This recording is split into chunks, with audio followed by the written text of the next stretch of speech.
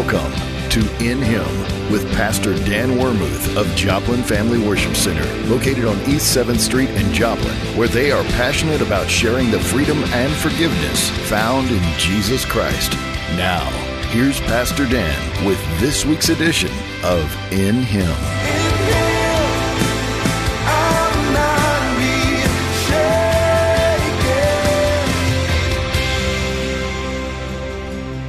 Thank you, Father, for your goodness. And today, we sow a significant seed for a significant harvest. I ask today, Lord, that this house would be a house filled with such abundance that we are going to be an example of a house filled with faith and filled with purpose and filled with vision and operating in provision. And that means every household walking in abundance. So I thank you for increase for them this day. And I say that the time of the harvest is now. Say not that it's 4 months. It's now. In Jesus' name, amen. We declare health and healing in your bodies today. In the book, we read scripture early on in the series. In 1 Kings, David drew near to the end of his life. It was time for him to die. Wasn't that beautiful by Joe? Thank you, Joe. I'll let you go by your wife for a while. Thank you for being with me there for a minute. It stirs me up. So, in 1 Kings 2, verse 1 through 3, we read that David was getting close to the end of his life. He called his son Solomon and he charged him. It was more than just I've got a few thoughts here before I leave and maybe you can take some inspiration from it. No, it was a charge. Some of my favorite things to do is to read the words of our founding fathers who, before their departure from this world, they would, on their deathbed, finish their last will and testament. You and I have not thought much about what that means, but a last will and testament are two things, not one thing. Your last will is my will as to how I want my resources to be expended or given. And testament was never supposed to be about your cash or your property, but your declaration of your relationship with your Lord and Savior Jesus Christ. Your last will and testament. Your testament should be upon the faith that was preached to me by the gospel and my life in Christ. I now testify in this document that Jesus Christ is Lord. Do you hear what I'm saying? We've not thought about that because we've not read enough of those who lived it. Their last will, how you disperse what I own, and my testament, my testimony of my personal relationship with my Heavenly Father through His Son, Jesus Christ. That was always the intent. It's been just one of those favorite things for me to read the documents where the last will and testament was communicated. I have in one of my forefathers, in my own family lineage, I had the privilege of recently reading a portion of a last will and testament. And in that last will and testament, he was dispersing to children, and he had some children that fussed with each other. So he said this, not giving the majority to his son, but he gave actually half to a daughter that was number 3 in the family line. And then to the others he dispersed portions. The firstborn got a quarter of his resources, and the other members the other quarter. And then he said this, if any of you children afflict my daughter so-and-so, he named her, I can't remember her name, then all that I have given to you will be removed from you and given to her. So there was such a breakdown in relationships that he put some strength to it, that if you, in having received this my will, these my properties, this my whatever I'm giving you, if you afflict this daughter, you will lose it all. The authorities will come and take it from you. Give deed of the land to her. And then there was a few more expressions of his gratitude for life. I thought to myself, you and I, we have siblings fighting over properties some days, but when's the last time you heard of a parent just saying, y'all are gonna behave yourself, you're gonna walk right, you're gonna do this, or you're gonna lose what I'm giving you? I know nobody said amen to that. I'm thinking your testament should be that your children would know the Lord Jesus Christ, and your will should be so strong as that if y'all do fuss about it, I'm going to give it to a stranger I met 2 years ago. And kings think that way. Gentlemen, the king pillar is a strong pillar. They think in those terms. They think in terms of, how do I establish something that would be substantially able to live beyond me? So when he gave the charge to his son, he said, now I'm going to go the way of all the earth. Therefore, prove yourself a man. He went on to say, keep the charge of the Lord your God. So his testimony first is, keep the charge of the Lord. And then he says, his judgments, his testimonies, as is written in the law of Moses, that you may prosper in all the way that you go. Can I get an amen? What makes a man a man? We looked at that. We talked about 4 pillars of a man's heart. I would like to remind you: the king pillar, the warrior pillar, a mentor, and a friend. We began with looking at Camelot. We talked about President JFK and his family, and how so many people just thought we had arrived as a nation. We now have our own royalty. Because we understood where we had come from in leaving the tyranny of a monarch and finding independence and establishing a new expression of government as a constitutional republic. If you've not heard that word before, you should have. You should go back to school, and somebody should have a conversation with whoever didn't tell you that. We live in a constitutional republic. It's a democratic form of government, but it's a constitutional republic. As long as you are willing to let the mob rule, the mob will rule. And right now the mob is throwing a fit. And that's why we had to pray today.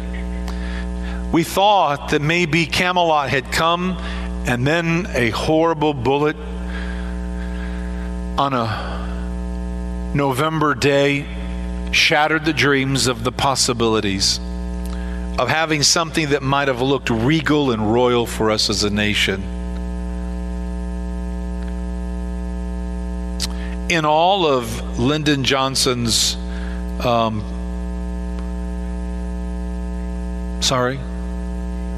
in all of his New Deal and all of his thoughts of trying to placate to the voices of people, there were some underlying things that you should know. That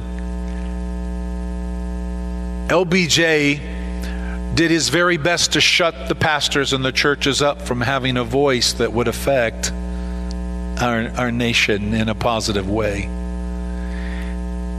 In some good things that it would appear he did, there are some things that he did that wasn't good at all. And he turned loose the hounds of the treasury to try to keep preachers from saying things in the pulpit to remind people that we are a constitutional republic.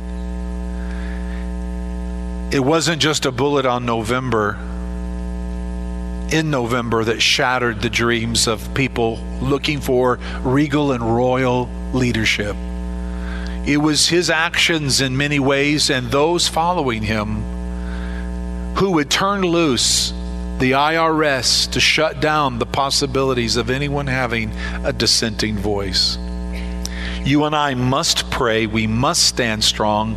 We must take this prayer directive that we got today from Brother Allen and understand it is very important to pray that our nation would remain or move again closer to that which was intended by our founding fathers.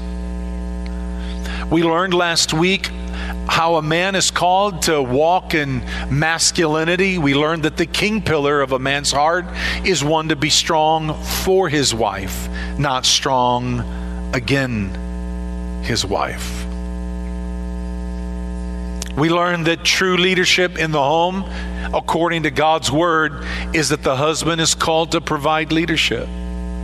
The reason why we have many struggles in marriages is because the husband has been a tyrant instead of the benevolent king that God had called him to be. We learned that men were called to lead in relationship. We learned last week there's no such thing as mutual submission. We learned that there's submission in the Godhead between the Father, the Son, and the Holy Spirit. And we learned that in the home there's supposed to be specific submission to authority. The man should be a representation of a loving Savior to his bride and to his family. We learned that you can't demand, you obey me as a man and be a man. I'm preaching better than I'm hearing. We learned that there were biblical feminists who were trying to create a new mythology concerning how we relate to one another. We also know that the reason for that is because of brokenness in relationships. When girls and boys have been injured in a household that's been filled with anger and rage and tyranny, there's always an overarching reaction to that. I will now have to protect myself. Therefore, I will not allow a man or a woman to be in my life in the way God had planned. And so today, we come to that moment of how we walk in that relationship with one another. I mentioned some of these to you last week. I want to read them one more time to you this week.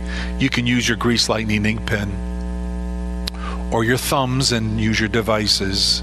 In essence, we discovered last week, in essence, a man must, 1, serve and sacrifice for the good of his wife. A man must serve and sacrifice for the good of his wife. This is why a man's called to lead by serving his wife and not demanding to be served. It works when we do it God's way. It doesn't work when we don't do it God's way. You can argue with me. I don't have to fuss back. Truth bears forth. We as men are called to serve and sacrifice for the good of our wives. A man is called to lead by serving, not demanding. Number 2, the second thing a man is called to do is point his wife to Christ. Not demand something and say, Christ told me to tell you, you have to do it. No, because anytime a man points his wife to Christ, he's going to also be discovering the power of the Savior, the healer, the lover of our soul, the friend that he is. The very nature of Christ is good. God is good.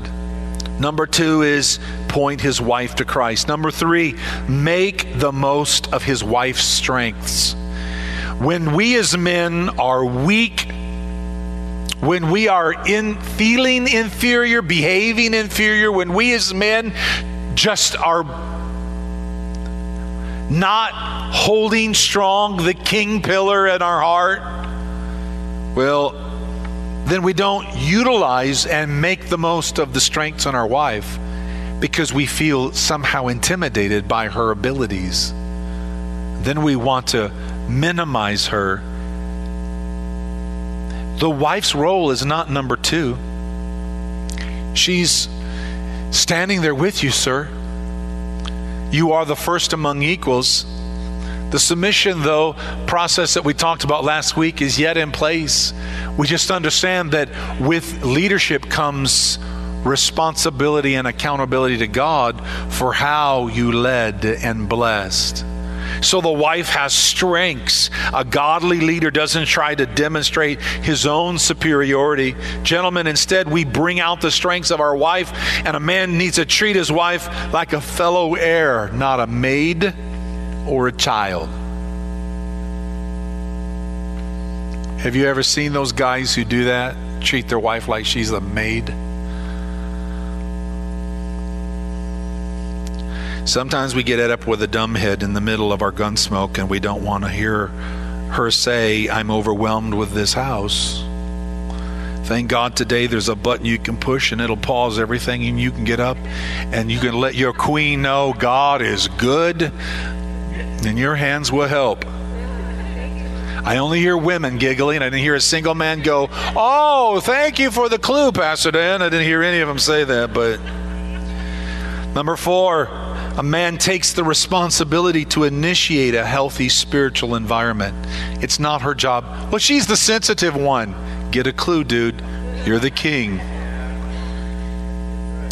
The wife will set an atmosphere in the house if the husband doesn't. It has a two-edged sword. It's something like this. There can be peace if you do what I've asked you to do.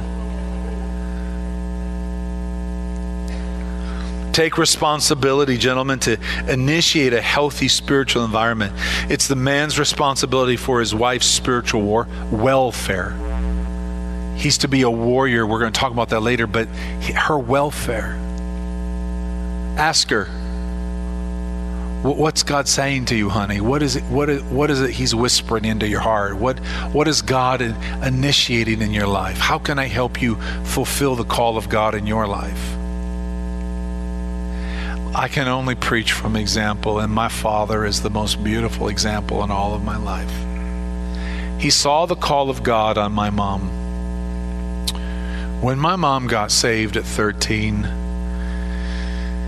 she told the pastor, I heard the Lord call me to be a pastor. But she was in one of those churches that didn't believe in women being pastors, and so he said, no, honey. That's the call to be a teacher. He's called you to be a Sunday school teacher. So my mom said, okay. So she got involved with the Sunday school department and ultimately became a Sunday school teacher, and she enjoyed doing that.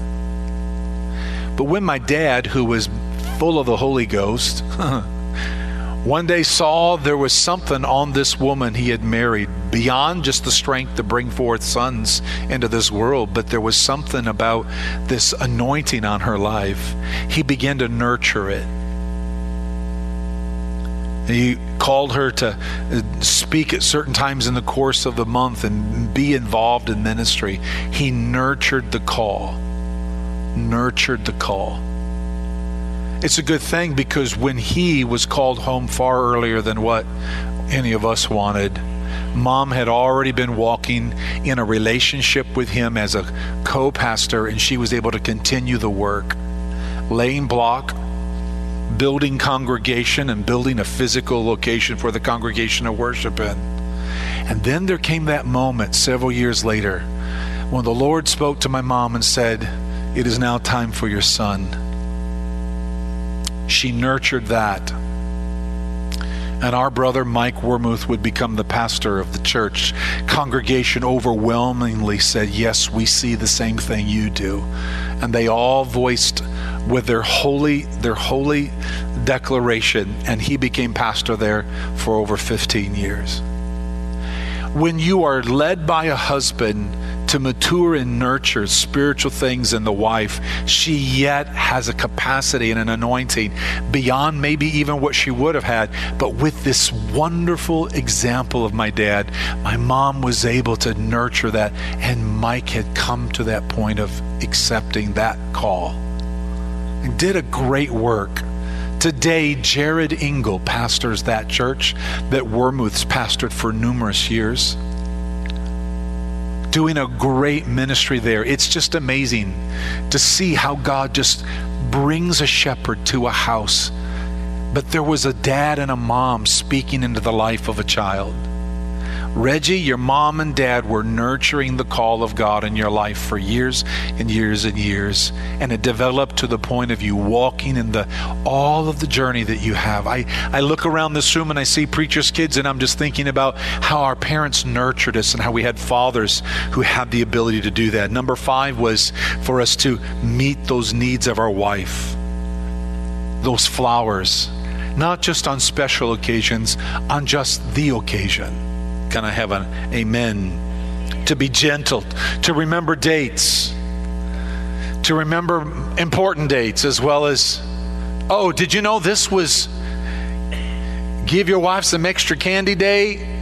It's going to be a new national holiday. I've sent a request to our congressman, but it's called Are you hearing me? It's the sensitivity to just bless, minister. Be sensitive to her. Don't expect her to be the only sensitive one. I was quiet again too, but I'll just go ahead and move on to number 6 for you men, so that you can know that number 6 is find ways to express your masculinity. Well, I do that every morning, Pastor Dan. When I'm getting dressed, I show my wife my beach ball. And then sometimes I tell her it blew out of my hands and the wind took it that away. Yeah, that's lovely. If it floats her boat, keep it up. But mature men practice those manners that are associated with masculinity. Real masculinity is being a gentleman, opening of the door, seating the wife. Number 7, don't take yourself too seriously. I know I talked about some of these, but it's important to see them one more time. Don't take yourself too seriously. I do that. But God gave me 2 sons. I won't call their names, but their initials are David and Zachariah. And they have the ability to make me to laugh. Sometimes I look at them when they are mimicking or, not mocking. No, I like to say mocking, but imitating me. I know their heart is not to mock me, but when they think they've got me, they've got every one of my answers. They've got every one of my answers down. They can do it. Zachariah, he can have an entire conversation as if it's me talking to mom about something, and I never have to talk. He just has them all down. And David and him have this unique way of just making me not take myself too seriously. Even when I seriously want to get upset about how right they are about it, then I either laugh in front of them or I just give them a look and go to my bathroom and have a laugh so they can't hear me. There's just something about not taking yourself too seriously. But number 8 was recognize that that wife, that lady, gentlemen, you're going to make mistakes and she's going to make mistakes, and be humble. Keep your words sweet, because you always have to eat them after a while. So we learned that only a strong, stable spirit can afford to be gentle.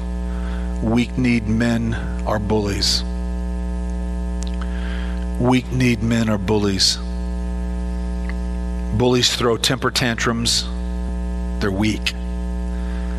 Jesus was meek. It's what made him strong. He had the ultimate power. If you know who you are, you can stretch your hands out and be crucified on a cross, because you know you have a mission. So this look at the heart of a king that God has intended for gentlemen, you and I, to walk in, for us to thrive. That heart that beats on the inside of your chest should beat with a desire to be a king in your house. I'm going to protect. I'm going to lead. I'm going to love. I'm going to laugh. I'm going to laugh a lot. Can I have an amen? So I'm going to laugh more. I'm going to watch some more The Three Stooges, so I can hear myself laugh and not be shocked when my sons make me look like I love them for it. It's just crazy. Sometimes I can't even answer, and Zachariah has already answered it. It's just hilarious. Don't get on him about it. I'm just telling you that I can't take myself serious. They have done a good job with that anointing. They're men. Have you noticed that men have a way of helping other men get over themselves? I hear women saying amen, but I'm wondering if how many of you men know you got friends who know how to help you get over yourself? Yes, Terrence was saying, yes, Lord, I have an anointing to do that. And I won't name which friend, but his initials are Isaac Norman. And Isaac dishes it right back. And what's so fun is to watch these two sons and brothers just give one another a hard time and laugh, because they don't hate each other. They love each other. They want good for each other. You have to just help one another. Can I have an amen? I sometimes call Larry Lawson Nine-Toe. Ask him about it. He'll tell you why. I do it when I think he's in a good mood, though, because he's such a blessing to me. The heart of a king, I want to ask you to write something down. The heart of a king is a provisionary heart. Gentlemen, I'm asking you to understand that God has called you to walk with provision for the vision that he has set in your life. A man is intended to be the provider, yes. Now, I know there are many times where the wife in the relationship makes more than the man. That's not a problem. The point is that a man is called to do his part. Even if, gentlemen, you are at the place of retirement, your provision is not just the bank, going to the bank and cashing that check you made in your life earlier. It's what else are you doing that helps provide in the vision of the ministry of the home. I know some gentlemen who retired much earlier than their brides. The brides are still working 9 to 5, but when they come home, that man has already made dinner for her. The house looks great. He's provisionary. Did you hear me? I'm not trying to speak to a man has to do something that kills him when it comes to working. I'm talking about he's provisionary. He understands that his providing is much more than just his check. Thank you for listening to In Him with Pastor Dan Wermuth of Joplin Family Worship Center. Listen to this broadcast again at kneo.org. You can also download a podcast version of today's message by searching KNEO on iTunes. Joplin Family Worship Center is located on East 7th Street in Joplin and has ministries for all ages. They invite you to join them this week for Sunday morning worship at 10 a.m. and Wednesday evening service at 7 p.m. Find out more at jfwc.org or facebook.com/Joplin Family Worship Center. Follow Pastor Dan on Twitter at Daniel H. Wermuth. Thank you for listening, and remember, in Him, you are free.